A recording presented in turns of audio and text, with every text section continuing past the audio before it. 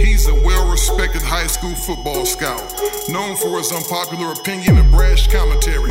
The coach, Keith Miller. He's a well-respected national high school football recruiting analyst. Greg Biggins. Together they bring you the transparent truth, the world's #1 source for high school football recruiting news and interviews. The transparent truth. Welcome. You're now listening live to the Transparent Truth, the #1 podcast of high school football in the world. It's only right that it's hosted by your man, your boy, Coach Keith, and my guy, Goat Biggins. GB, what's cracking?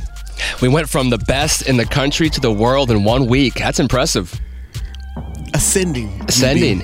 You always want to be ascending. It's much better than descending. That's right. Ain't no That's doubt what I'm about saying it. right How there. you feeling today? I'm feeling pretty good. How are you? We're doing all right, Yeah? man. I'm doing okay. Cool. Recording on a Tuesday. We in the Miracle Mile CBS studios, Massillon and Wilshire. We're getting ready to get this party jumped off the right way. The Transparent Truth Recruiting Report. We got our recruiting news coming out. GB, hit us with So we had a couple new commitments. How about Boise State? For me, this was a huge steal. And I hate to use the word steal because I have so much respect for Boise State. I feel that they're basically a BCS program, just not in a BCS conference. But Khalil Shakur took a visit over the weekend, waited 1 day, and then popped on Monday morning. He is going to Boise State. I think he's a dynamic receiver. Basically, he's been a one-man show this whole entire season for Vista Murrieta. They had a really down season for them, but he has not had a down season. Khalil Shakur's been dynamic out of the backfield, playing quarterback, playing receiver, even playing some defense. They can't wait, man. They're going to use this guy all over the field. And also, Billy Bowens from Redlands East Valley. I think our boy Jalen Phillips tipped me off about him a couple years ago. So the guy's big and fluid and can run a little bit. So Bowens took his visit like 3 weeks ago. Kind of waited a little bit, and I think maybe with some of the noise about a few other guys committing, Billy said, I don't want to be left out. This is my top choice. I'm going to jump on that, which I always recommend to players. You do not want to commit to your second choice, right? That's right. So Boise State got a couple good ones, and then Notre Dame took a commitment from Etiwanda wide receiver Jordan Porter. I said last week on the show, I thought he was an ASU lean. He actually told me the night before on Halloween that it was going to be Notre Dame and kind of told me why. He said, obviously, first off, the tradition, the academics. Every game's on TV. He likes the offense, likes the fact that they run the football, play action pass. They need a deep threat. He's a legitimate 10'5", 10'6", 100-meter guy. So congrats to Jordan Porter. Really nice kid. Good family. He's got a brother over at Washington State. So the Irish adding some deep speed. How do you put those three guys right there, Coach Keith? I love the fit of the two Boise State commits. Billy Bowens, Khalil Shakur. If you look at Boise State right now, they got a dynamic receiver on the outside, Cedric Wilson, who's from Coffeyville Community College, but he's lighting up the Mountain West as an outside vertical threat, a mismatch in one-on-ones. Billy Bowens, he's a vertical speed guy, excellent 400-meter runner, can get behind defensive backs and behind the zone. And then Khalil Shakur is kind of a do-it-all, 6'2", 185, 190-pound receiver, built in the Cedric Wilson mold. A terrific fit and great pickup for the Boise State Broncos. Those two receivers, I promise you, they will be in the lineup sooner rather than later, and they will add some dynamic playmaking ability to the Boise State offense. No question about it. Yeah. I'm a fan of the program. I always kind of viewed them as Gonzaga basketball, just kind of one of those mid-majors that's not a mid-major that no one wants to play. Absolutely. Non-league, because again, we talked about it last week, right? I think when we had Travis on talking about, how it's hard for them to get games. What do you gain if you're a high-level Pac-12 school playing Boise State? You're probably going to lose. Yeah. And if you win, you beat a non-BCS team. Right. Had some official visits, mentioned Boise State, Khalil Shakur. He was the kind of the key guy. They had several other players that took their officials. Most of those guys were already committed, which is kind of good. You want to have a bunch of committed guys on the visits. They can kind of recruit the guys that are non-committed. Obviously, it paid off. But Andrew Van Bully, Phillip Mills, Koa Gonzalez, Zach Wilson, the quarterback, they were all on that official trip to Boise State. Nebraska hosted some elite West Coast talent. How about Cam McDonald, Jalen Hall from Long Beach Poly, and then Elijah Wade from Arborview in Nevada? All three took their visits to Nebraska. I think they got a chance probably of that group. I don't see Cam McDonald flipping from USC. Cam likes SC quite a bit. But Jalen Hall is a guy I'd watch out for. And the key thing with Nebraska is we don't know their coaching situation. I think everyone's kind of waiting to see, is Coach Riley going to be brought back? And if so, what about the assistant? So I think Jalen's got a really good relationship with Coach Dub, the receiver coach over there. And if he's brought back, I think there is a chance that Nebraska could go ahead and reel in Jalen Hall and Elijah Wade. I still think it's going to be a USC-UCLA battle. Arizona State brought in Brian Addison on a official visit. I talked to Brian Addison after the game Friday night against Long Beach Poly. He said he's getting close to a decision. He's got ASU, which is this past weekend, and he's got a trip to Washington, the Huskies, I think, in 2 weeks. Okay. And then he'll probably decide after that. Other teams involved there are UCLA. Who else is involved with Michigan? Addison? Michigan's heavily involved. Nebraska? And there was a fiscal. Nebraska. Look at you, the recruiting guru. Come on now. You've been paying attention to I just follow you, bro. So of that group, I mean, Addison's really tough to follow because he's all over the map. I mean, he had a top 5, and he sent a visit to UW, who wasn't even his top 5. I was like, hey, why'd you send a visit to a school not in your top 5? He said, well, they're number 6, so I want to give him a chance. So I don't know. I think Addison kind of has an idea right now what he wants to do. I know ASU was an early summer leader. He's got a brother there. He likes the program a lot. UCLA was looking really good for a while, but obviously what I mentioned with with Nebraska, UCLA kind of in the same boat. They're getting negative recruited. People are unsure about the coaching situation moving forward. So Addison will be kind of an interesting guy to watch. And even after he does commit, it won't be over. I mean, here's a guy I could still see other schools, getting involved, and USC still trying with him. But Michigan's got a chance, too. Don't want to downplay that. I think Michigan's got a great chance and would be a nice fit for him. And then Reggie Hughes already committed. And then Nico Hall from Calabasas took an unofficial trip to ASU. So all those guys were there. They're all good friends. And then our guy, Tanner McKee, took an official visit to Alabama and loved it. And Tanner's usually a guy who kind of downplays it, doesn't really want to give you too much, but he was kind of gushing about this visit like he hadn't done after his other visits. He went to Texas and Texas A&M, and he said all the standard things after those visits. But the one to Bama, I feel like that was kind of eye-opening for him from just the game atmosphere, which that's not going to influence Tanner. He's more into, what's the most important things. But he just said the way they run their program, the offense, the staff, the strength and conditioning program, their commitment that they have just from the second you get there. It's an NFL program, the way they run things No there. question. So, he still has Stanford, Washington, and BYU on his visit list. He will be a signing day decision. I've always kind of said, hey, Stanford, BYU, but I'd say watch out for Bama. I think they got a real shot right now. Listen. Tanner McKee at Alabama is scary. I said the same thing. Imagine his talent and skill set in that offense. Now, I don't want to shortchange any of those Bama quarterbacks, A.J. McCarron, the kid who's there now from Texas. But Tanner McKee, a 6'6" freak, tossing the peel and running out the pocket in T-Town, man, that's scary. It'd almost be unfair. Back to the Lakers, when we get LeBron James next year, it's going to be just unfair and scary. Let's move along. You like that? No, I don't. We had a couple decommitments this past weekend. Andy Koch from Roosevelt, a defensive end who had committed to Oregon State, decided to back off that. And then UCLA also had a couple decommitments. Blake McDonald from up in Northern California backed off that. He had offers early on from ASU, Cal, Colorado, and Utah. So we'll see if those schools kind of jump back in. They also lost a defensive back from Texas, David Coleman, and Kendrick Terrain was an athlete out of Florida. So had like 5 guys decommit so far.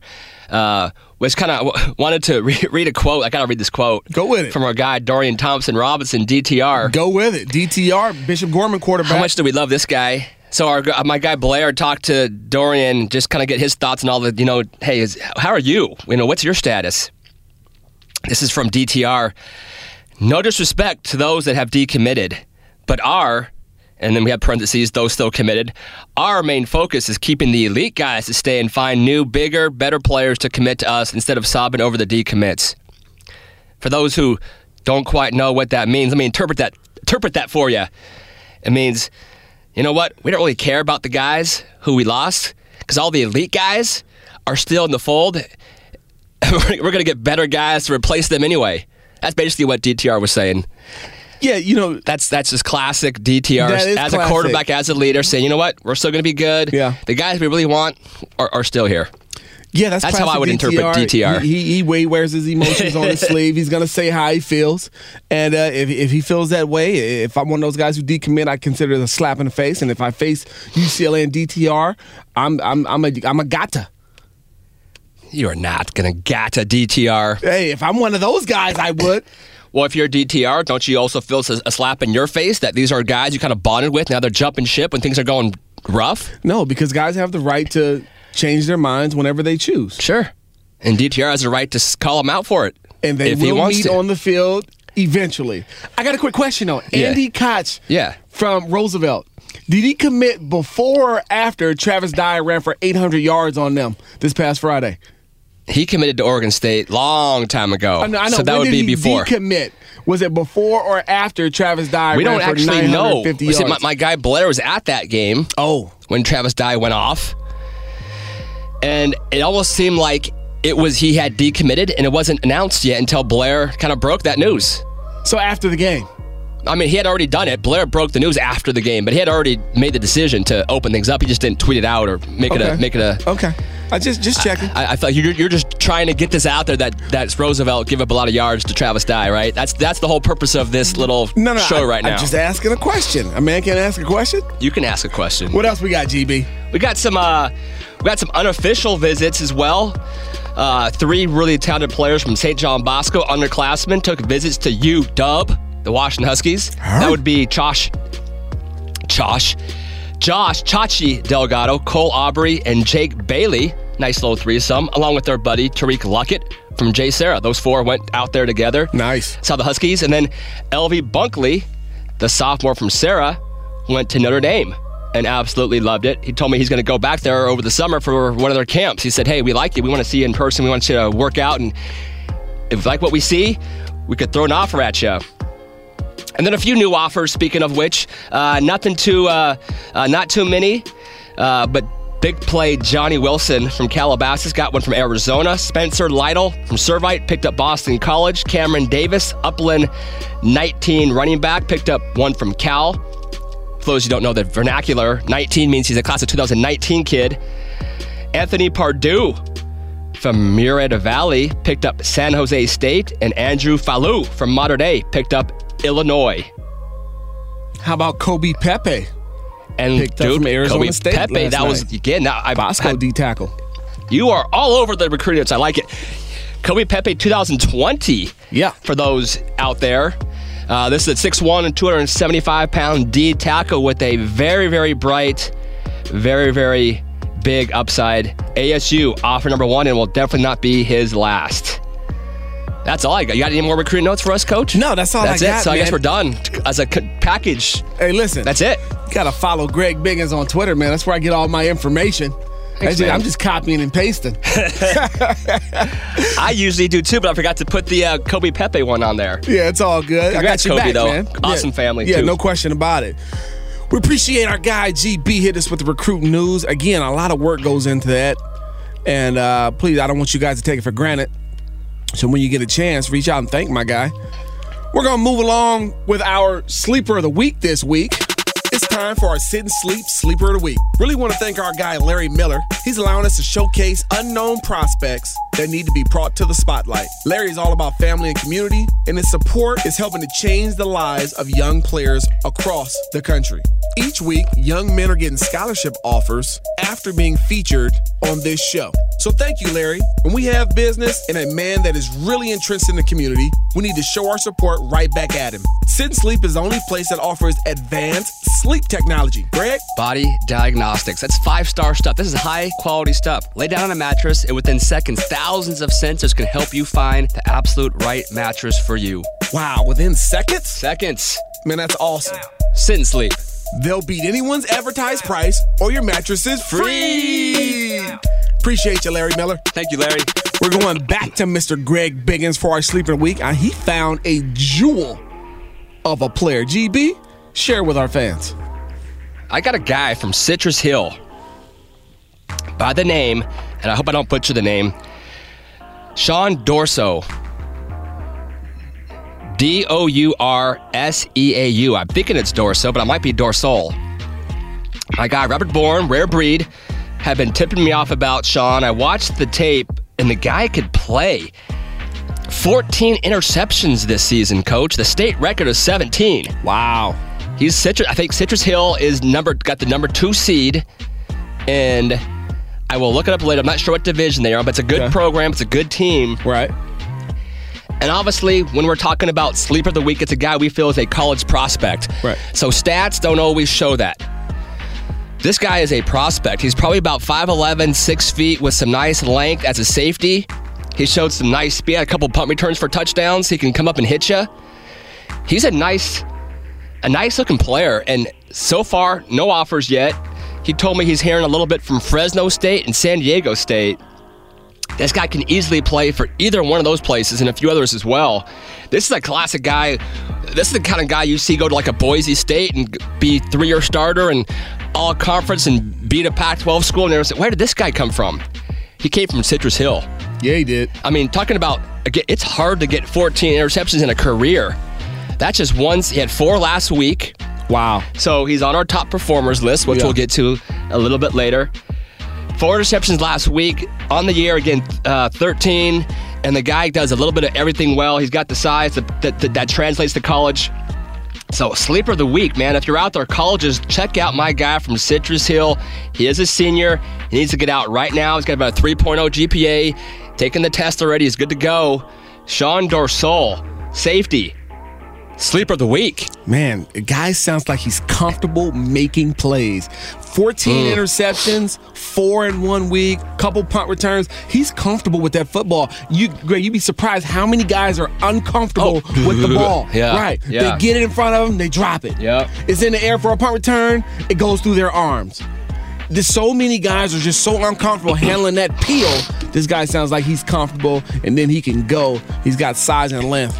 A guy who, obviously, the game kind of slows down for you, right? Sure. Everything, the best word you said was comfortable. You see guys just look nervous. Even the really, really elite players, man, when it's time to make a play, the game kind of speeds up for them. Yeah. For Sean, the game kind of obviously just kind of slows down. Yeah. Stay in the moment. Yeah. Every sport. Baseball. How about those Houston Astros? My Astros coming through because the game was slowing down for them. Sean, Listen. I just thought that was one of the best World Series of all time. My guy's coming through. Next year, Houston's going to have to deal with the Angels. It's going to be a little rough for them, but this year, Houston was they deserved it this year. They were probably the best team.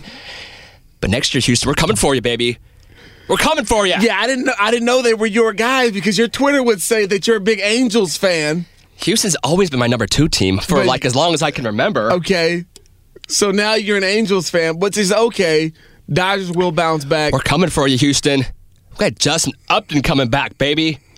We're going to sign some people. We're going to stay healthy. We're going to get a new manager. Second base, get rid third of base. Yu Darvish, and we're going to be good. So let's move along, man. We got our top performers, GB. I know you're a big Astros fan now, but... No, on a serious note, though, I know you're a Dodger guy, but that was fun for you. You guys had a great team. That was a great season. I would kill to be in that position for my team. Yeah, no question about it. It was a lot of fun. Sometimes you can't do that. Before we get to our top performers, man, I want to send my condolences out. We heard about what happened out in, I think it was Sugar Land, Texas, or the shooting spree in the church, man. It's been on my heart, GB. I just can't imagine. Saying most of the people who got their lives taken were kids.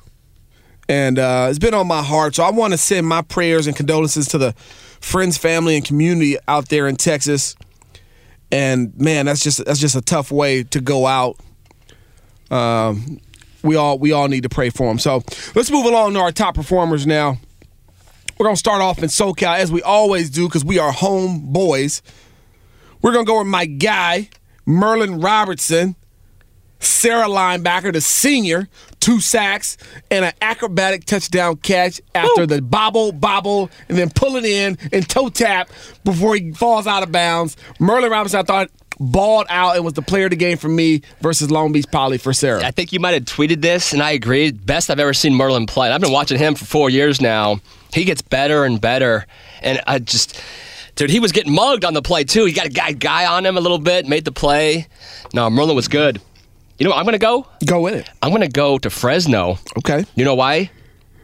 Casimir Allen? Dude, he went off again. I know it. Did you see those numbers? Man, he's a monster. I know you said we're SoCal, but we got to go with the guy who put up. This guy should be the state player of the year. I talked to my guys at Cal High Sports. No one's putting up bigger numbers than Casimir Allen.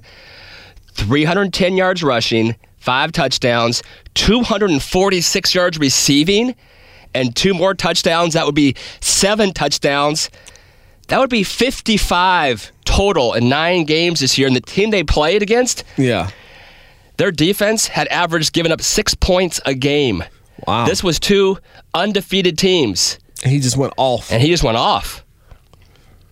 Wow. Casimir Allen, congrats to you, man. Whoever's getting this guy right now, again, I need to talk to Mr. Casimir Allen. Looks like Cal's in the best spot, man. Cal is getting a guy who's going to come in there and make some plays right away. Hey, Casimir, reach out to my guy, Greg Biggins. He wants to holler at you. Let's move along to Mr. Nico Hall over there at Calabasas. We talked about him a little early on his unofficial visit. He had 8 catches. He had a pick 6. He had a one-handed receiving touchdown that was sick with it. Shout out to Nico Hall over there at Calabasas.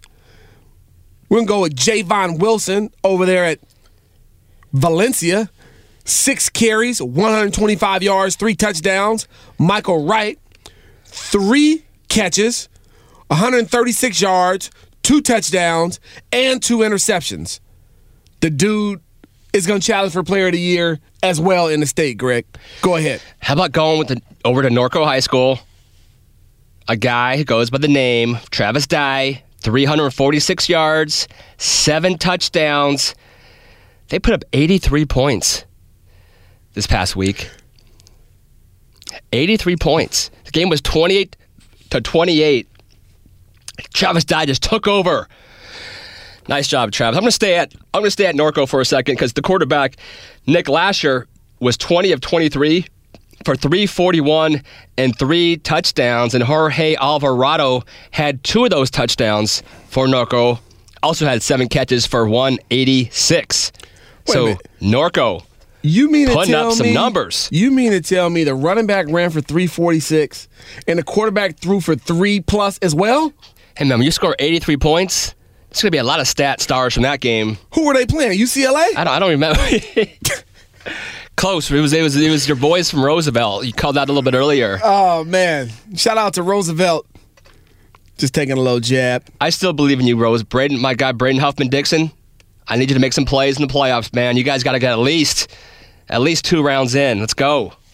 Who you got, Keith? Let's take it to Cerritos. Isaac Joseph, the quarterback at Valley Christian, he threw for 4 touchdowns. I want to go back to that Calabasas game. Jaden Casey, the sophomore quarterback, he threw for 4 touchdowns as well. Nice job. I want to take it to Chaminade.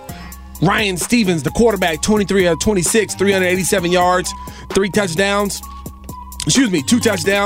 And Michael Wilson, 9 catches for 180 yards. And Andrew Van Bully, 4 rushing touchdowns for the Chaminade Eagles. GB? I'm going to go with a guy we haven't called out all year long. But you know what? I'm drinking some Monster right now, so I know you know where I'm going with this one. Take it to the... How about Great Oak linebacker Jack Lamb, who missed over half the year with the knee? He's back. 23 tackles this past game. Wow. Great Oak beat Vista Murrieta for the first time in I can't speak right now. That's okay. I'm getting tongue-tied. Program history. First time in program history, 26-14 to get into the playoffs. Great Oak's going to be playing Valencia in the first round. Javon Wilson, Mikael Wright. It's going to be a tough game, but at least they're in the playoffs, right? Sure. At least you're in. I'd rather be in. But yeah, 23 tackles for our boy Jack Lamb. Danny Morales, the stud, 2-way guy, had 169 yards and 3 touchdowns as Great Oak got it done. And I'm sure, I don't have the stats, but I'm sure my guy CJ Barney did something great too. So hats off to you, Great Oak, and nice job, Jack Lamb, and props to Monster. Jack Lamb with 23 tackles. That's a big-time performance. Take it to Bosco. Quarterback DJ Uwe Analele. 25. Check. 16 to 25, 315 and 4 touchdowns. Two-way player Jake Bailey, 8 catches for 163, balled out. Yeah. Take it to modern day real quick. Brew McCoy, 3 receiving touchdowns. Brew. CJ Parks, 9 catches for 112. Amon-Ra St. Brown, 5 for 125 and 2 tubs. JT Daniels, 25 for 32, 346 and 5 touchdowns. I'm going to nominate him for the National Player of the Year regardless of class, Greg. You do that. How about Paraclete? Had a huge win over Sierra Canyon. Andre Hunt went off this one, 5 catches for 165 yards and 3 touchdowns in their big win over a really good Sierra Canyon team. Do we have anybody calling in about that game? We do. We got my guy Evan Barnes from the Daily News. I love Evan Barnes. No question. Paraclete, Sierra Canyon, so don't want to miss that one. How about no one has been better than this guy defensively this year? Christian Laval, Mission Viejo, 9-0 versus 9-0 San Clemente. Mission Viejo took that one largely because of the presence of linebacker Christian Laval. 14 tackles, 1 interception, and a return that led them down from their score. They also had a pretty sweet touchdown receiving. I was actually watching that game when I came home. That he high-pointed the ball like he was a receiver. And I rarely even see receivers doing that. They always want to jump and catch the ball here. Yeah. Get your arms up there raise your hand like you're sure. Was that the deodorant commercial? Yeah, you're right. Dude, Christian Laval's high-pointing the ball along with those 14 tackles in the pick. Hey, listen, I love Christian Laval. Physical, I love the guy, too. I mean that in the most masculine way possible, but I love the guy. But let me tell you something, GB. You said nobody's been better defensively this year. Nobody. I'm going to argue that with my guy Blake Anzalados. Nope. You can say equally as good, but no one has been better. I think Nobody Blake's has had a better been better. Year, GB. I'm sorry. I'm sorry, too. Let's go with... You know what? They might play each other. In the second round. That's a great chance that those two teams meet. They're 4 and 5 seed. I love that matchup. Let's go with LaSalle quarterback Grant Caraway, 4 touchdowns. Whittier Christian's quarterback Quinn Commons, 431 yards and 6 touchdowns in his final high school game. Shout out to OC Varsity for the stats. How about our boy from Murrieta Valley, Hank Bachmeyer? 367 yards and 4 touchdowns. Also, 67 yards rushing and 2 touchdowns. Hank has some sneaky athleticism. And Marquise Spiker, props to you. 6 for 111 and 1 touchdown. You're going, why is that a top performer? 6 catches, 111 yards, and just 1 touchdown? Well, how about because that 1 touchdown gave him 66 career touchdowns, which ties a California State record. That's kind of a big deal. For receiving touchdowns? For receiving touchdowns. Wow. 66. You know whose record he tied? Javon McKinley? No. Heyo Carpenter? No. I'll give you a hint. Van Buren. I'll give you a hint. He went to Cathedral High School. He went to Cathedral. His namesake is very close to your Doyers as well as the Lakers. I don't know. Irvin Johnson. Who the hell is that? You don't remember Irvin Johnson from Cathedral? No, I don't. Man. What year did he play? He played in the 80s? He played, yeah, no, it wasn't the 80s. It was probably, mid-90s. Mid to late. He went to UNLV, I think, when John Robinson was coaching at UNLV. Yeah. Now I know who you're talking about. Yes. Okay. So congrats to Marquise Spiker. 66 career touchdowns, and they are still going. They have a playoff game this week, so he gets one more touchdown. He's going to break that state record for receiving touchdowns. That will be broken in 2030 by Austin Miller. I promise you. Awesome, Austin Miller. Awesome, Austin Miller. You better mark it down right now. I want to take it to NorCal really quick.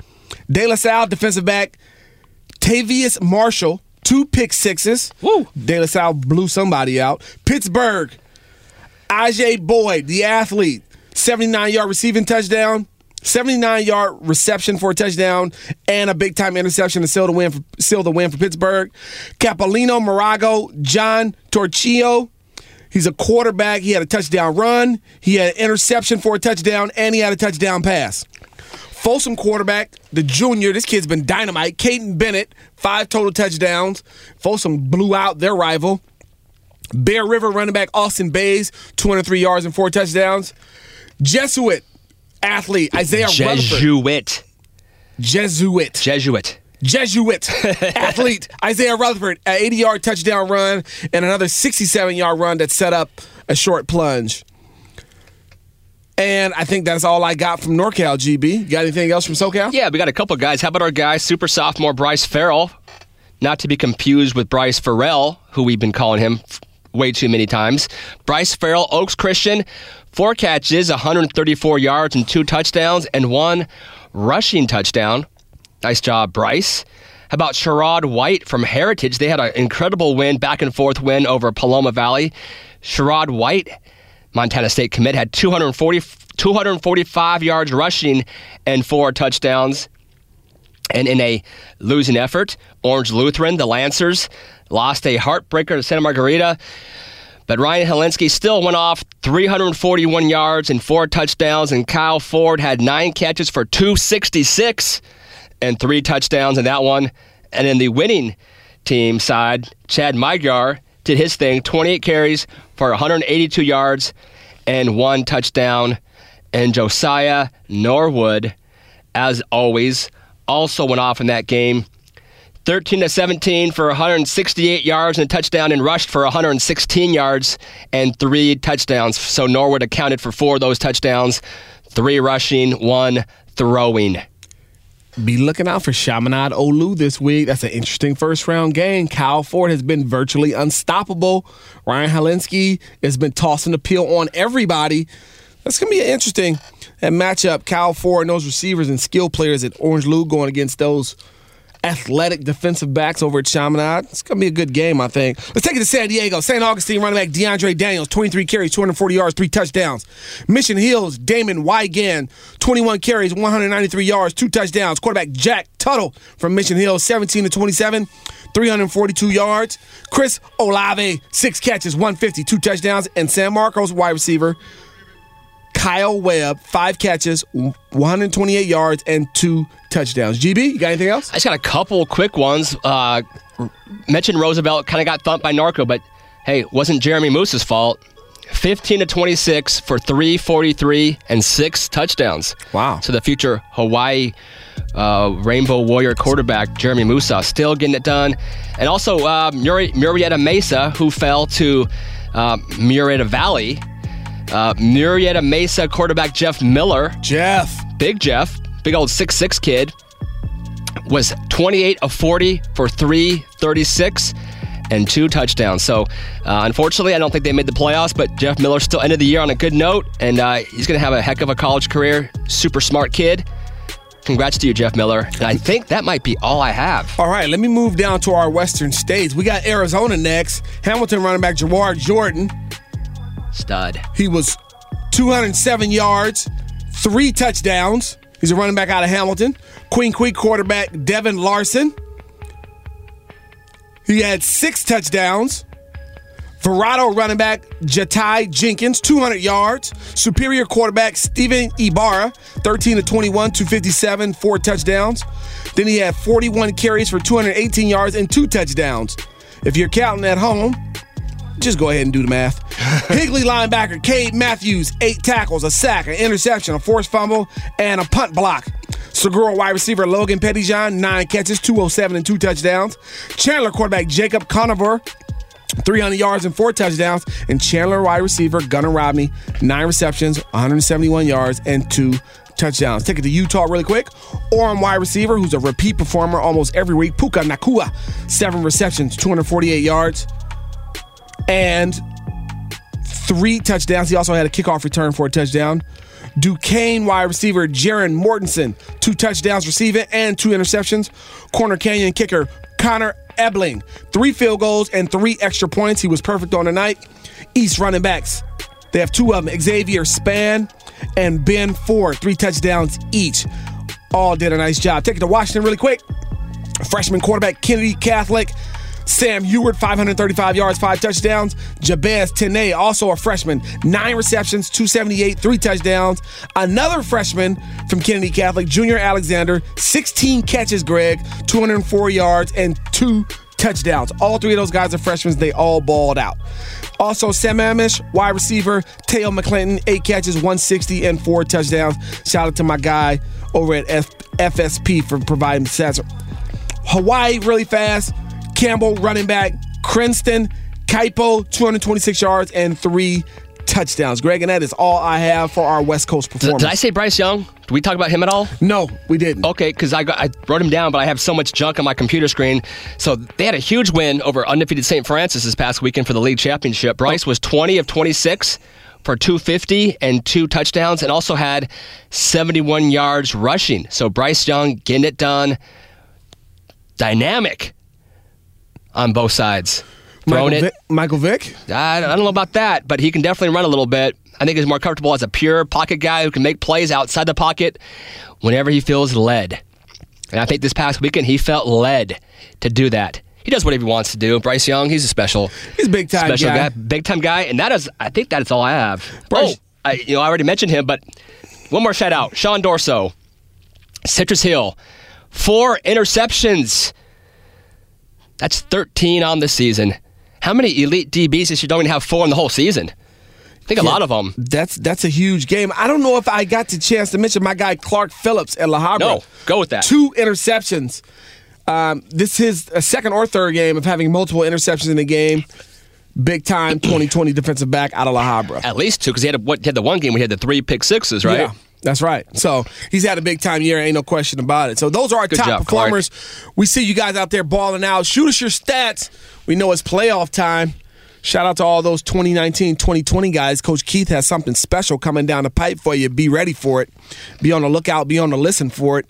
We're going to move along, Greg. We got our game recaps.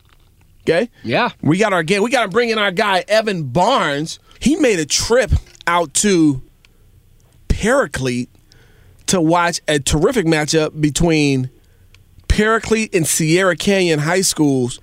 Evan, how you doing today? I'm good now that I'm out of Lancaster and warm again. Oh, yeah. Yeah, we know about that Lancaster weather. So talk to us. Sierra Canyon, Paraclete, we thought it would be an even matchup. Kind of ended up lopsided. What happened in the game? Well, it really was even for a half. I mean, Paraclete only led 7-0 at halftime, and it was very well played by both defenses. I think Paraclete's defense had 4 sacks in the first half. Sierra Canyon had forced 2 turnovers.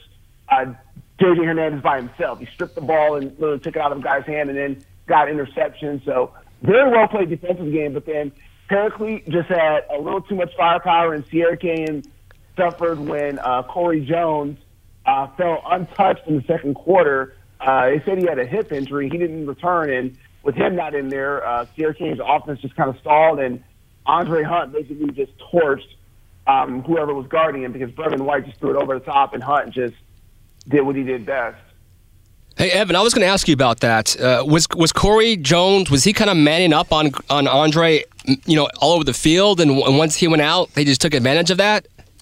Yeah, basically, he was guarding Hunt, and, really neither offense could get going, so he did a good job of trying to just, keep Hunt in check, and then basically in that second quarter when Jones went down, on the next series, Paraclete went right at his replacement, and Hunt took it 90 yards for a touchdown. I mean, it was just they seized on it. They did what they're supposed to do. So losing Jones really hurt because not just defensively, but offensively, they lacked any kind of speed or game breakers or anyone who could kind of open the field up anymore. It's like sharks were seeing blood in the water. Just Dean Harrington going after it. That's Yeah, what you're supposed to do.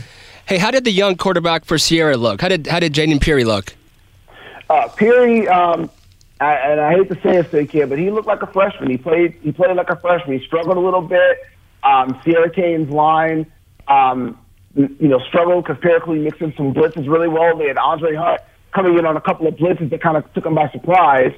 So with Paraclete just blitzing and trying to, confuse Peary a bit, he struggled. I mean, he had a touchdown at the end of the game, but I think it was a good, growing moment for him to know that, hey, the next level will be trying to, how to read a defense. But I thought Sierra Canyon's line, struggled against Paraclete's blitzing and pressure up front, and that made it hard for him to kind of get in any rhythm. Yeah, that's interesting. I know Paraclete, I saw them play Helix, and that was a game where Helix was the number 1 team in San Diego, and Paraclete kind of beat them up front. I think people have always viewed Dean Harrington as his, air attack, but he's always, going back to his Hart days, always had tough physical defenses to go with that air attack.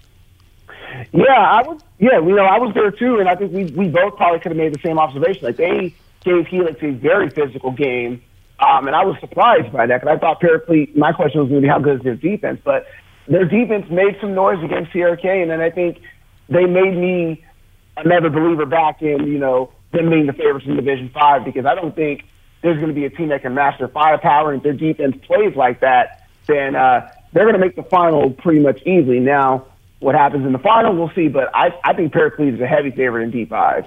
No, we talked about it a couple of weeks ago. I don't know if you got to hear it, but we had Travis Clark from Lawndale on the show, and I'm already looking forward to that potential, you know, 1 versus 2 matchup versus those two teams. Have you seen Lawndale at all, Evan? I have not, but thanks to you guys, I've heard a lot about Jordan. Is it Jordan Wilscore? Is that what we call him? Jordan Wilscore. There you go. Yeah, so I mean, he sounds like an absolute stud. I talked to one of my partners who covers Lawndale, and he said that, you know, Wilmore is as good as he's seen a running back, and he's been covering TV down there for a few years now. So I would love that matchup. I know Lawndale's been doing great work. They had that quarterback Chris Murray there a few years ago, so they're going to be a fun matchup. I hope we get that finals matchup. I think I would love to see, you know, a back like Jordan Wilmore and, you know, what Paraclete has to offer. So crossing our fingers. Hey, Evan, you've seen Sierra Canyon twice now, right? You saw them upset Calabasas. Now you saw them against Paraclete. They're in Division 3. Where do you think their upside is? I love your dog. I'm a dog guy myself. I love her too, but let me make sure she knows her place. So, yeah, how far do you think Sierra Canyon can go in D3? You've seen them twice. You've seen them look great and not so great. What do you think their long-term upside is going down D3 now? I know they're matched up in the same bracket as Charter Oak, who I assume got the 1 seed overall. How do you see D3 and Sierra Canyon specifically? Well, I think Sierra Canyon definitely is ready for Division 3. Like, they're not going to be, you know, the small school that's, you know, happy to be there. I think they can make some noise. The only question is going to be, how will they be with, you know, how will Corey Jones be? We still don't know health-wise if he's going to play on Friday, and we sure don't know if they also have another defensive guy, Trevor Howard, as well. So they're going to be a little bit banged up. So, and for a school like Sierra Canyon, depth is really important for them. So I think their defense certainly will keep them in a lot of games, but the question is, without Corey Jones, can they score enough to try to compete? And I think against Hart, they have a great chance to win that game, but I think it's going to be, you know, a test to see, can they keep up scoring? Can Peary, you know, continue to show the poise that he has? And, you know, can they put up points against Hart while they have, you know, Mr. J.T. Shroud over there? So I think they'll be ready for D3. I don't know how far they'll go without Jones, but, hey, if Jones can play and if they got some guys over there that we know about, they can make some noise in that division. And hopefully he can play. You said it's a hip injury? Hopefully it's not like the Bo Jackson hip injury. No, we don't want to put that Come on the kid. now. No. Oh, you broke my soul thinking about that. I'll tell you, when he fell, I was worried because it was one of those non-contact injuries, and so, you know, you're just like, oh gosh, no. But hopefully it's not too serious, and, you know, he can come back. So we'll have to monitor that and see what happens. Hey, Evan, who's the best team you've seen this year? Ooh, that would be Chaminade. I'm not even okay. We got a potential Chaminade Mission Viejo second round matchup. How crazy is that going to be? Ooh, I'm so ready for that because not looking past Olu, of course, because, you know, Olu is Trinity League. We can't overlook the Trinity League team. But if Chaminade Mission Viejo gets to the second round, that gets fun because, you know, Chaminade went to Mission Viejo in September to play a game. So they're familiar with that stadium. They're familiar with that field. So I would look forward to that matchup. That would be a great, great matchup, especially the defenses. I know Keith was telling me about some of the guys they have in Mission Viejo, so I would look forward to that. So I think I like Chaminade's chances to get to the semis, but I think it will be a war just to get past Olu and then hopefully tango Mission Viejo. Hey, Evan, we talked about this a little off air about a week or so ago. And you mentioned this kid earlier, J.D. Hernandez, a linebacker at Sierra Canyon. I want to go back to him. How good is this kid, and what do you think? What do you think his college perspectives are? Well, you know, I'm not like Greg or anything. I'm not good at predicting, you know, future college success on guys. You know, I leave that to y'all because y'all are the experts. But J.D. and I'll put this in, J.D. and J.J. Hernandez, both of those guys could play in college. I mean, they're physical. They get after the ball. when you see J.D. Hernandez on the field, I mean, he's a guy that just has a nose for the ball, has a nose for making plays. He can get in the backfield. He can cover. He's a very, very solid young man, and I think you're going to be hearing a lot more from him, over the rest of his career, just like you'll hear from J.J. Hernandez as well. So I think I like him a lot. Like Sierra Canyon's got some dudes on defense. Like I've covered them before. They've had guys on offense. Cannon Ray, who's at UCLA right now on the O-line, Bobby Cole, who was a talented running back. But they got some guys on defense that are just very, very, very good guys who can play at the next level.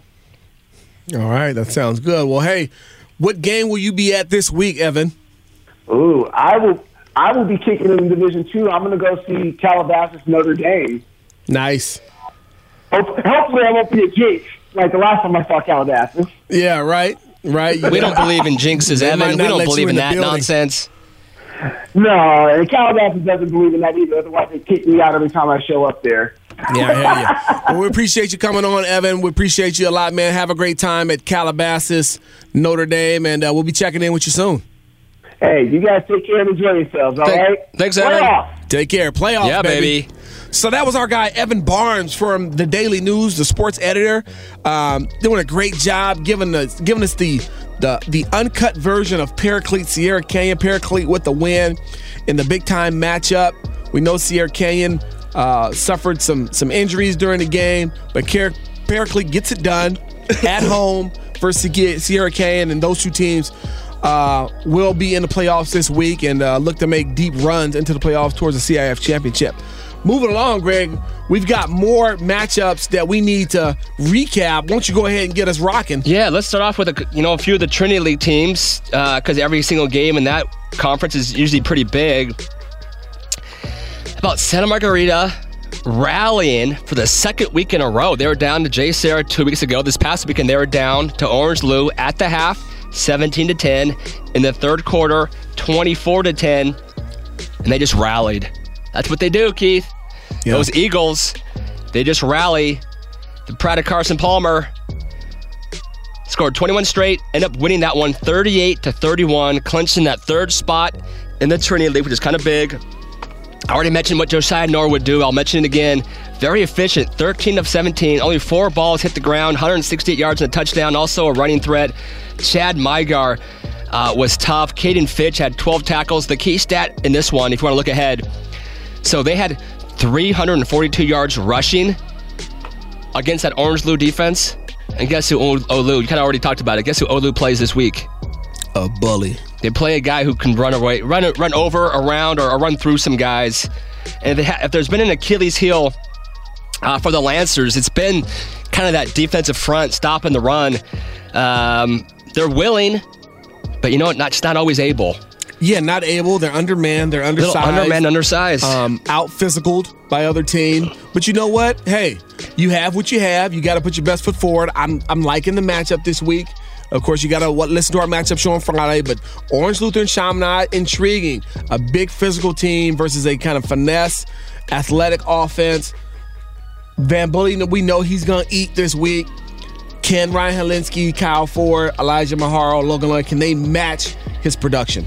We're giving away too much to the answers to the test right now. We're giving away too much. Listen to the Friday show. I'm excited because I feel like Chaminade's got a couple of good corners. Yeah. Guess what? Orange Lou's got a couple good receivers, and they don't even try to run the football at Orange Lou. They just we're just going to throw it. So Rankins, Cortez, Dallas Taylor Cortez. Yep. We got Logan Loya, Kyle Ford. But that should be a good one. Santa Margarita with another big comeback. Yeah, Greg. the Eagles. That's really. Who do they play this week? Do you even know? No, I don't have it in front of me right now. But let me tell you something. How about you keep talking? I'm going to look it up. Yeah, Josiah Norwood just quietly has become the comeback kid.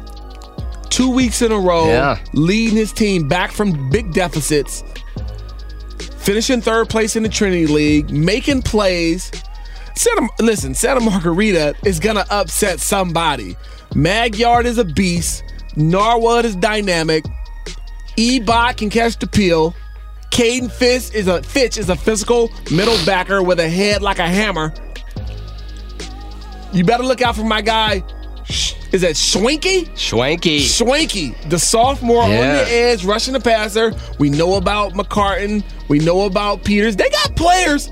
Look out for the Eagles, man. They're going to upset somebody. Watch what I tell don't you. know if it's even going to be an upset. So they're a 3 team. Yeah. Get to play a number 1 seed, Murrieta Valley. I don't think anyone is going to be picking Murrieta Valley. That's my guy, Pete. Murrieta Valley's going down. I love my guy, Pete Duffy, to death. Sorry, Pete. I like Spike. I like Hank. But Yeah. that is a brutal first round. I mean, That's if you're just Murrieta tough. Valley, Oh, you just played your hearts out. You got that first seed in your league, and here you go. You get the Eagles. yeah, the team who took Bosco to the wire Yeah. and took Mater Dei deep into the second half. So I think Santa Margarita. I don't think that's going to be an upset. But then they would play the winner of Centennial versus Sarah, and I think that might be where the road ends for somebody because I love those Centennial Huskies. But shout out to both teams again. How about moving on? Mater Dei took down the Servite Friars in a game that almost was a game for about a few minutes. This game was 7-7 at one time. Final score was 51-7. I put a 42-point line on it. 51-7. Mater Dei got the ball first, matriculated the ball down the field, a little 6-minute drive. Matriculated it. Yeah. Servite gets the ball. TJ McMahon draws back. He sees our guy Julius Irvin deep. 62-yard bomb. Irvin catches it. The Servite Asylum is going crazy. Extra point is good. It's 7-7. This is going to be a shootout. We can hang with these guys. They're going to score. We're going to score. It's going to be like a basketball game. We're going to come back and win this game. Unfortunately, that was the last points that the Friars would score in this game. Mater Dei would run off whatever 51 minus 7. 44. They would run off 44 points in a row. JT Daniels, CJ Parks, Brew McCoy had only 4 catches. 3 of them were touchdowns. Chris Street had 2 touchdowns. They're kind of resting Jacoby Harper, so Chris Street had 2 on the ground. That's what I could do. Yeah, the Friars, man. You know, we knew it'd be a struggle for them trying to stop Mater Dei. I thought their offense would have a little bit more success versus Mater Dei's defense, but Mater Dei defense, you know, they're beastie in themselves, and they shut Servite down after that first touchdown. So shout out to the Monarchs, man. They're rolling, and they're number 1 in the nation for a reason. What do we got next, GB? We got a St. John Bosco team that I kind of feel like is starting to go in the right direction as well. They took down a pretty gritty, tough J. Sarah team who lost a heartbreaker the week before to Santa Margarita. So perhaps J. Sarah was a little bit downtrodden. Still no Munir McLean. But Bosco just put a 51-10 smackdown on them. And they got it done on defense. They got it done running the football. They got it done throwing the football. DJ, Wooey, Analale, spreading the ball around. Jake Bailey, as you mentioned, had the 8 catches. For me, one of the most underrated players out west. Chachi Delgado, averaging 25 yards a catch. Had 100 yards, 4 catches, a couple touchdowns. Our boy George Halani, 127 and a touchdown on the ground. We've been singing the praises of Matt Robinson all year long. He was only 8 of 20. Al Fisher held him to 35 yards rushing. Eli Jefferson held him 3 carries for 3 yards. He went for like 180 the week before against Santa Margarita. Yeah. 3 carries for 3 yards. For J. Sarah, linebacker Victor Clanton went off. He had a really good game for them defensively, but this was just a total dominant performance by St. John Bosco. In every phase of the game, they're starting to click. There is no distraction. I know some people thought, going on the websites, they just kind of felt, there's just too many distractions with the whole quarterback situation. But I'm in the know, Coach Keith. Go with it, GB. You're in the know. A little bit. We both kind of had an idea. There was never really a distraction in that locker room. Right. DJ is the guy that they always loved, respected, and wanted to play for. So for people on the outside looking in saying, this is going to be a distraction with the whole Real Mitchell, DJ, who's going to play, and Real's not going to play. That's going to divide the locker room. So this united that locker room, offensively at least. Defensively, they're always getting after it.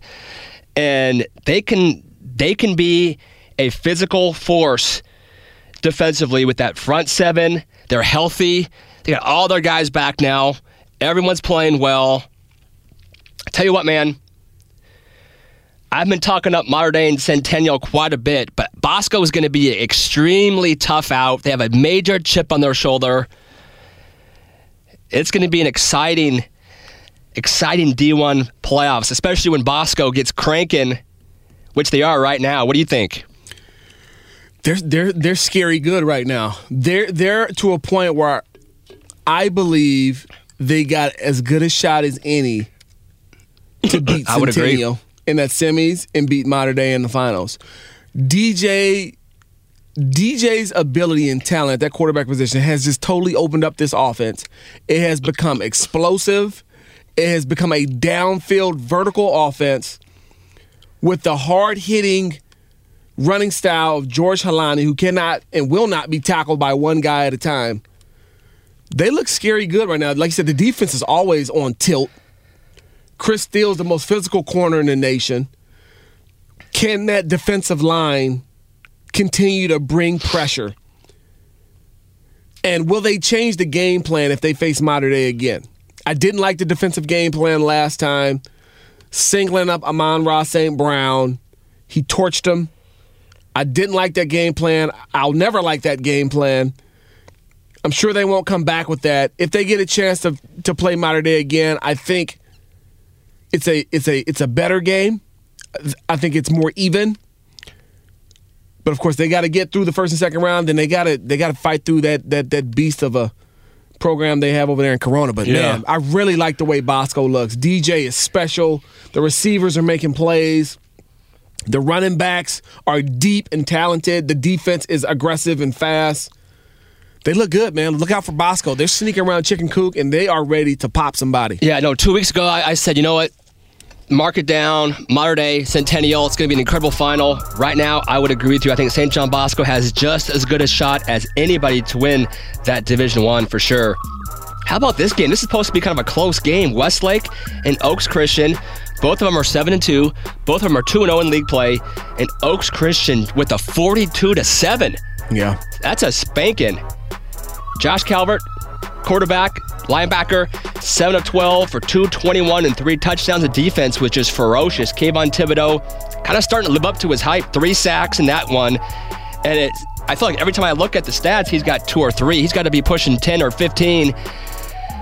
Again, Oaks Christian, they're starting to peak at the right time. They had a couple losses early on. They got physically manhandled up front by Chaminade in week 1, or was that week 0, whatever. And they also lost to Murrieta Valley. But they've won every other game. They're 8-2 right now, and I think they're going to make some noise in the playoffs. Look out for Oaks Christian. Look out for Oaks Christian. Again, they're doing this without Bo Calvert, but they got guys. This is a game, Zach Charbonnet, 88 yards. Kind of held in check a little bit. I mean, if you held a guy like that under 100, you can say you kind of held him in check. It didn't even matter. Bryce, again, mentioned Bryce Farrell. He's making plays in the receiving game. Josh Calvert, Marco Siderman, the sophomore, also pretty talented quarterback. Defensively, playing well. They're swarming. They're playing tough. And like I said, Westlake just had no answers in that one. So Oaks Christian, again, watch out for them. Lions. Yeah, I mean, they got a really rough segment early in the year, Greg. They have responded and bounced back. Like the way they're playing. Really like Bryce Farrell. We've been talking about him all year, it seems. But yeah. The guy makes plays. Listen, speed, the ultimate equalizer, man. Bryce has speed. He will get behind the defense, and he will finish. Love it. So Oaks, I'm looking at them right now. They're in D2. And that's a tough bracket. That whole entire some of those first-round games. Monster. D2 is monster. Some of these first-round games I would think would be a semifinal game. They got Arroyo Grande in round 1, and then, Oaks has to play the winner. If they get by Arroyo Grande, they have to play the winner of La Habra and Edison. Yeah. How's that for a first-round game? La Habra and Edison? Oh, yeah, that's tough. They also have Upland on their side of the bracket. So Oaks didn't get any favors.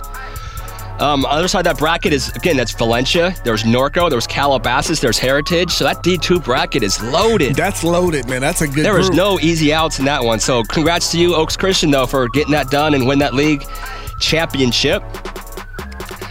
And another game that we thought might be a little closer, that the score actually looks closer than the game was.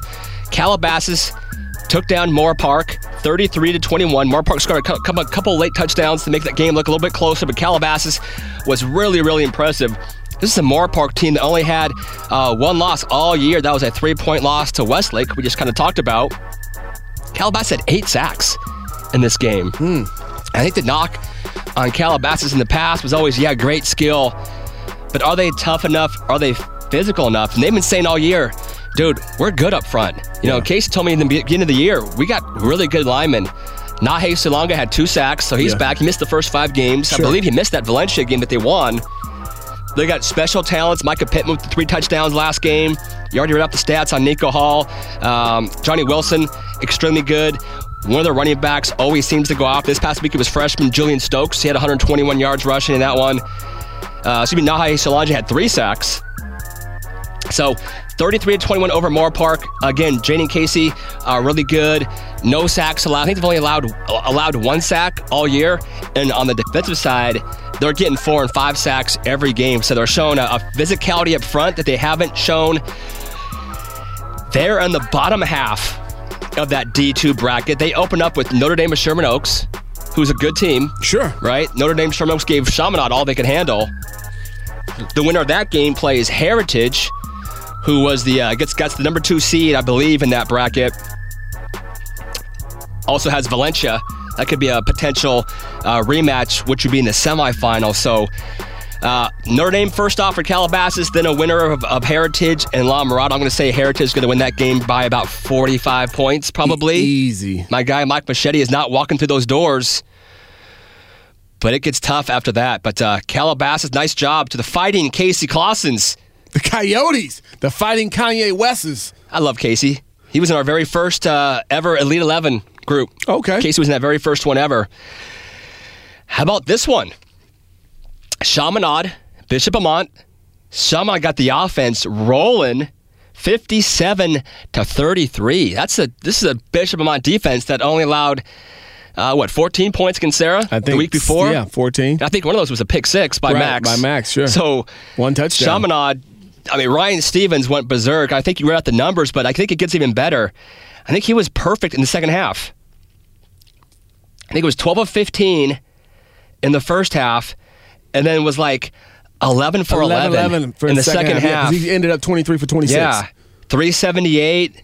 Van Bully, again, kind of somewhat held in check. 92 yards rushing. Yeah. Which, that's not bad if you hold him under 100, right? Sure. But he had 4 touchdowns, so it's probably one of those deals where he didn't have a chance to get yards because you're always on the 10-yard line. You can only get, as many yardage as that's available to you. Sure. Matt Griffin for Chaminade also had 5 catches for 126 yards and a touchdown. I see you, Matt Griffin.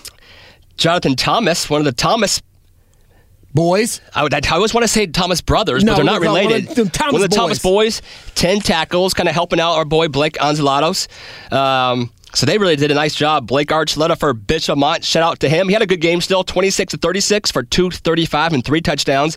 They kind of hung in there for a while, and then Chaminade just got it rolling. How about this?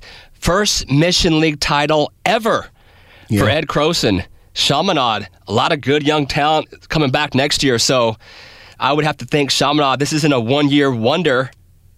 They got a chance to be good for a while, and again, kind of looking ahead, which we'll do a lot more on Friday's show.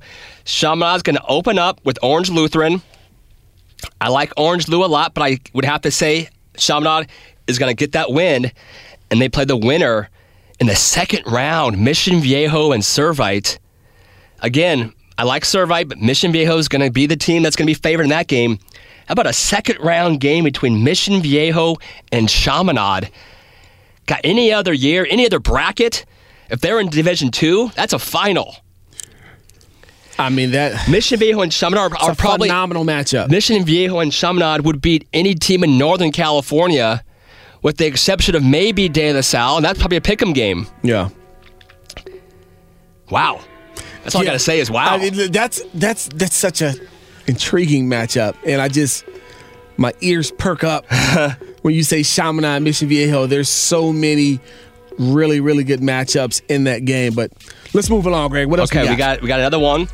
We got St. Francis, who was undefeated. Cathedral had just 1 loss all year to Loyola, and it was Cathedral.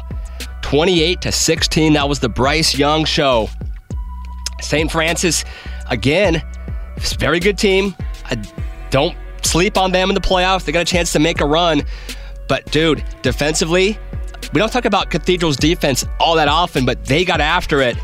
I think they had 4 or 5 sacks in the first half alone. Parantis, St. Francis quarterback, really good. They're able to hold him in check a little bit, put up points on the board, and you put up 28 points against St. Francis and hold them to just 16. That's doing some work. Cathedral is going to be another team to kind of watch out for, but they are in a really, really loaded division. I think they're in that D2 bracket as well. Let me look them up real quick. But if you want to talk about, while I'm doing this, anything that you can think of from that Cathedral St. Francis game. I mean, two really good quarterbacks, running around making plays for their team. We talked about Bryce Young earlier, Darius Parantis last week. Both of those guys can play big-time football. And you love to see those guys duel back and forth with each other, right? You want to see that duel. Yeah. Who's going to come out on top? Cathedral in the playoffs in Division II. I mean, who do they have, Greg? So they have Cathedral opens up with Redlands East Valley, which is a solid team. That's a solid team, but then they get Upland. Ooh. Yeah, they got matched up with the number 1 overall seed, so shout out to the quarterbacks in that game. That might be a fun game to actually go watch. Yeah, Cathedral Upland. Hey, so Omari Gary, who's played at St. John Bosco last year. Yeah. I think he set out 5 games for Cathedral. 15 carries, 104 yards, and a touchdown. Watching some of the highlights that his pops was able to send me. Man, this guy has a chance to be good. I like the way he runs. And that was the difference. Because Parantis threw for 275 and a touchdown. He 20 of 39. Yeah. Only rushed for 35 yards. You got to be somewhat balanced unless you're, a team that can throw the ball for 500 yards and kind of hold the other team down. Cathedral, a lot more balanced. Bryce threw for 248. Also, they ran for 150. Gary, 104 yards. So, and then they got after the quarterback. Cathedral was able to get after the quarterback, make some plays. Sure. They got some good defensive players over there. Jabril, Stephon Wright, Victor Terry, Craig Francois, Oregon State commit. I mean, God, how many? I'm looking at the stats right now. They had over 10 tackles for loss. Yeah, they got after him, man. Yeah, they got after the quarterback. They got a great chance to win. Yeah. We got the game. That was the game of the week. Mission Viejo and Bob Johnson's final game took down San Clemente 49-21. It was close at the half. And then Mission Viejo, as they do, great second half team. Achille Arnold, 178 yards and 2 touchdowns. Joey Yellens really throwing the ball well. 201 yards and 3 more touchdowns for him. Austin Osborne had 2 touchdowns. Elijah Griffin had a really good game on both sides of the ball. He's been one of the more dynamic athletes that I've seen this year. I really like OG a lot. Talking about, maybe one of the 3 or 4 most dynamic players in all of Southern California, if not even broader. That team is tough. Christian Laval, again, he was the OC, Defensive Player of the Week for what he did. And, they got other guys healthy as well. Mission Viejo is a very, very good football team. Really well coached. They're playing inspired football. They're playing for Bob Johnson right now. For San Clemente, Brendan Costello, he made some plays, 15-21 for 182 and 1 touchdown. Keith Jones, the receiver, 7 catches for 127 yards, but a little too much Diablos. And as we already talked about with Chaminade, Mission Viejo opens with Servite, but a huge matchup with Chaminade looms in that second round. Man, that's interesting. Well, first of all, we talked about how Mission Viejo was going to kind of pull away from San Clemente last week. Diablos, they're big, they're physical. They've got a couple of really, really good athletes in Arnold, Mitchell, Elijah Griffin. Joey Yellen, like you said, he's throwing the ball well from the pocket. Can they keep him upright? Matchup with Servite coming up. Those sneaky Servite Friars, Tyler McMahon and company, they're going to come put their best leg forward. It's going to be tough. I think Diablo's probably going to have too much for him, especially on the ground. Achille Arnold coming off of 170-plus yards rushing. I'm not sure Servite has enough defensively to kind of hold down the fort and manage and maintain and contain Achille Arnold. But if you look at that second-round matchup, Greg, we just talked about a little earlier, Chaminade, Mission Viejo, there's no question that would be a slobber knocker. No, I mean, I'm really intrigued because everyone, including us, everyone's been hyping the Trinity League like crazy. Oh, Trinity League. Everyone else, you go on, our favorite message board. You call it a message board or it's called a Facebook page, Sports Unlimited. But it's basically, if you don't play in the Trinity League, you suck. Yeah. You're a second-class citizen. Yeah. Don't even play football if you don't come from the Trinity League. I'll tell you what, I would not be surprised. So Mission plays Servite. and Chaminade plays Orange Lou. They could go 0-2 right there. That's and the then Jay prediction, Sarah sure. plays Long Beach Poly. Yeah. Poly didn't look that nice No. against Sarah. They looked a little bit ugly, out of sync. But actually, that's the game, last game we're talking about right now. So let's talk about that game. Sure. It's like Poly and Sarah. Let's break that one down. So we're both at that game. Weird game, Very. right? Very weird. For a couple of reasons. Yeah, but we'll give you the score first. So Sarah won that one 24-20. This was a game that I picked Poly. You picked Sarah. I just thought, Poly was healthy. Sarah had just looked really ugly against Bishop Amonte. Poly didn't start Matt Corral at quarterback. Freshman Jake Garcia started. I was at Poly on Thursday, and they told me, hey, giving you a little tip, first play the game, we're going to go play action pass, deep ball to the Markham twins. I didn't know which one. They just say, hey, one of the twins is catching the deep ball. Yeah. Sure enough, deep ball. What I think surprised me a little bit, I didn't like the game plan for Poly offensively. They kept trying to establish a run game. Mm-hmm. They're not a running team. They probably watched the Bishop Amonte tape and said, oh, look how Bishop Amonte was able to run the football. Let's try to do that too. And you're almost giving away downs. You're giving away possessions. And I'm thinking, so they made the switch. I didn't really care for the switch, but they put Corral in, I think, in the second quarter. Late in the second. His very first possession out of his own end zone. He throws a deep ball. Addison picks it off. And actually, it was kind of late in the second quarter when they put him in for the first time. They obviously felt like, maybe the offense was stagnating a little bit under Garcia. They had fumbled once. I think they turned it over on downs another time. I like Garcia, by the way. So they put in Matt late in the second quarter. It's 10-7. End zone, deep ball, Addison. Don't ever throw the ball around Addison, first off. He returns it down to like the 18-yard line. They punched in late. Now all of a sudden, instead of being 10-7, now it's 17-7. One of the first drives of the second half, in there, deep in their own territory, do the whole throwback screen. Matt rolls right, throws it back across his body. Sarah picks that one off, takes the house. Now all of a sudden it's 24-7. Game over, right? That's what we thought. That's what it should have been. Right. Because now all of a sudden I didn't like Sarah's offense. They completely went conservative, sat on the lead. And again, talking to some of the Sarah coaches, like, we don't run the ball to sit on the lead. Like, that's not we can't do that. We're not, good enough to be able to run the clock out. We got to keep playing our game. So they tried to run the ball. They gave away possession. They gave away downs. Now all of a sudden, Poly rallies. One thing about Matt, dude, Matt's tough. No question. And there's no quitting the guy. He will make mistake after mistake, but he doesn't ever back away from anything. Like, he has so much belief and trust in himself. They scored 2 touchdowns in a row. They get the ball back. Kewan Markham had a big interception. They get the ball inside the 10-yard line. And the thing that bugged me the most about the Poly offense was, so Sarah has small corners. We have Max Williams, who's 5'8", and he's bigger than the other guy. You see the other guy? Yeah, the other guy is pretty small. He's small. He's smaller than Max. For me, the most unstoppable guy for Poly would have been Cam McDonald. I think he had like 2 targets.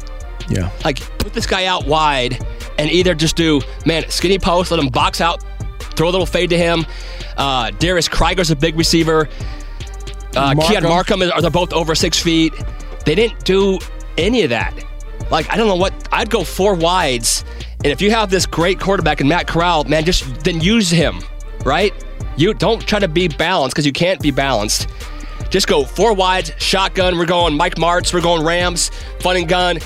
Throw it all over the yard. Just pick. And Jalen Hall wasn't able to play in the game. We mentioned that last week because he was suspended because got a couple of unsportsmanlikes. But even without Jalen, they still have 4 or 5 really good pass catchers out there. I didn't feel like Poly took advantage of that at all. I didn't feel like they did.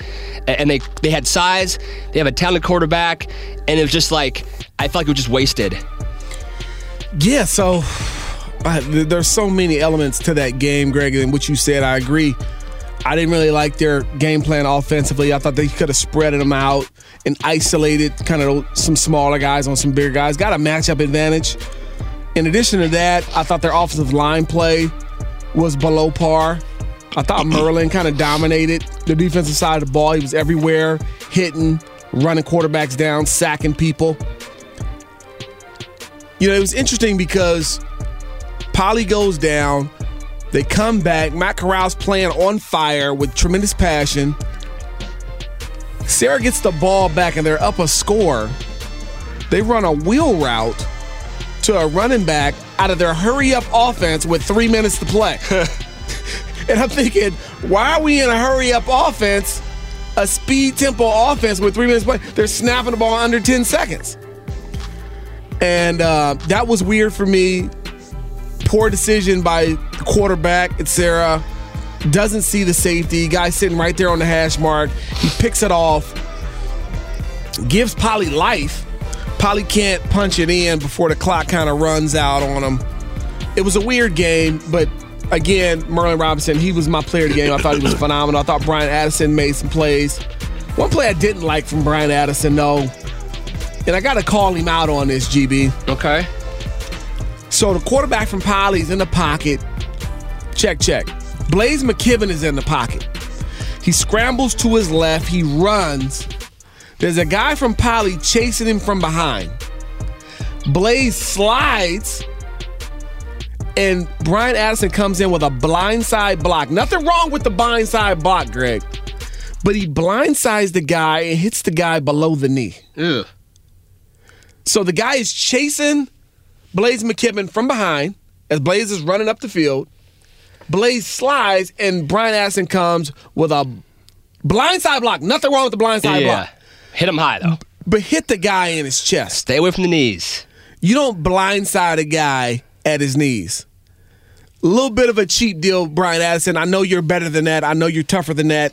What's with these receivers this day and age? I don't See know. the two NFL games? Yeah, it's weird.